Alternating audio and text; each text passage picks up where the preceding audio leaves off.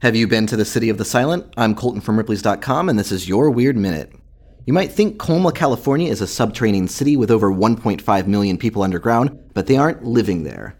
Colma's living population sits under 2,000. The dead outnumber the living over 1,000 to 1. Of the town's total area of 1.9 square miles, 73% of it is taken up by cemeteries. The 17 different graveyards are filled with dead bodies, while the town only has enough residents for a single private school. Colma became a town in 1924, mostly consisting of land for nurseries. It didn't become the necropolis it is today until San Francisco enacted a law banning people from being buried in city limits and evicted all of its existing cemeteries. As the city's population exploded, it needed somewhere to bury all the people who died over the years, and that place was Colma.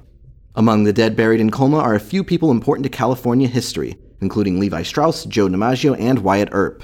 Until the 1980s, most people in Colma only worked jobs relating to the graveyards. But as it reached peak capacity, residents sought to diversify. For more strange stories, visit Ripley's.com, rate the Weird Minute if you haven't already, and tune in tomorrow for another Minute of Odd.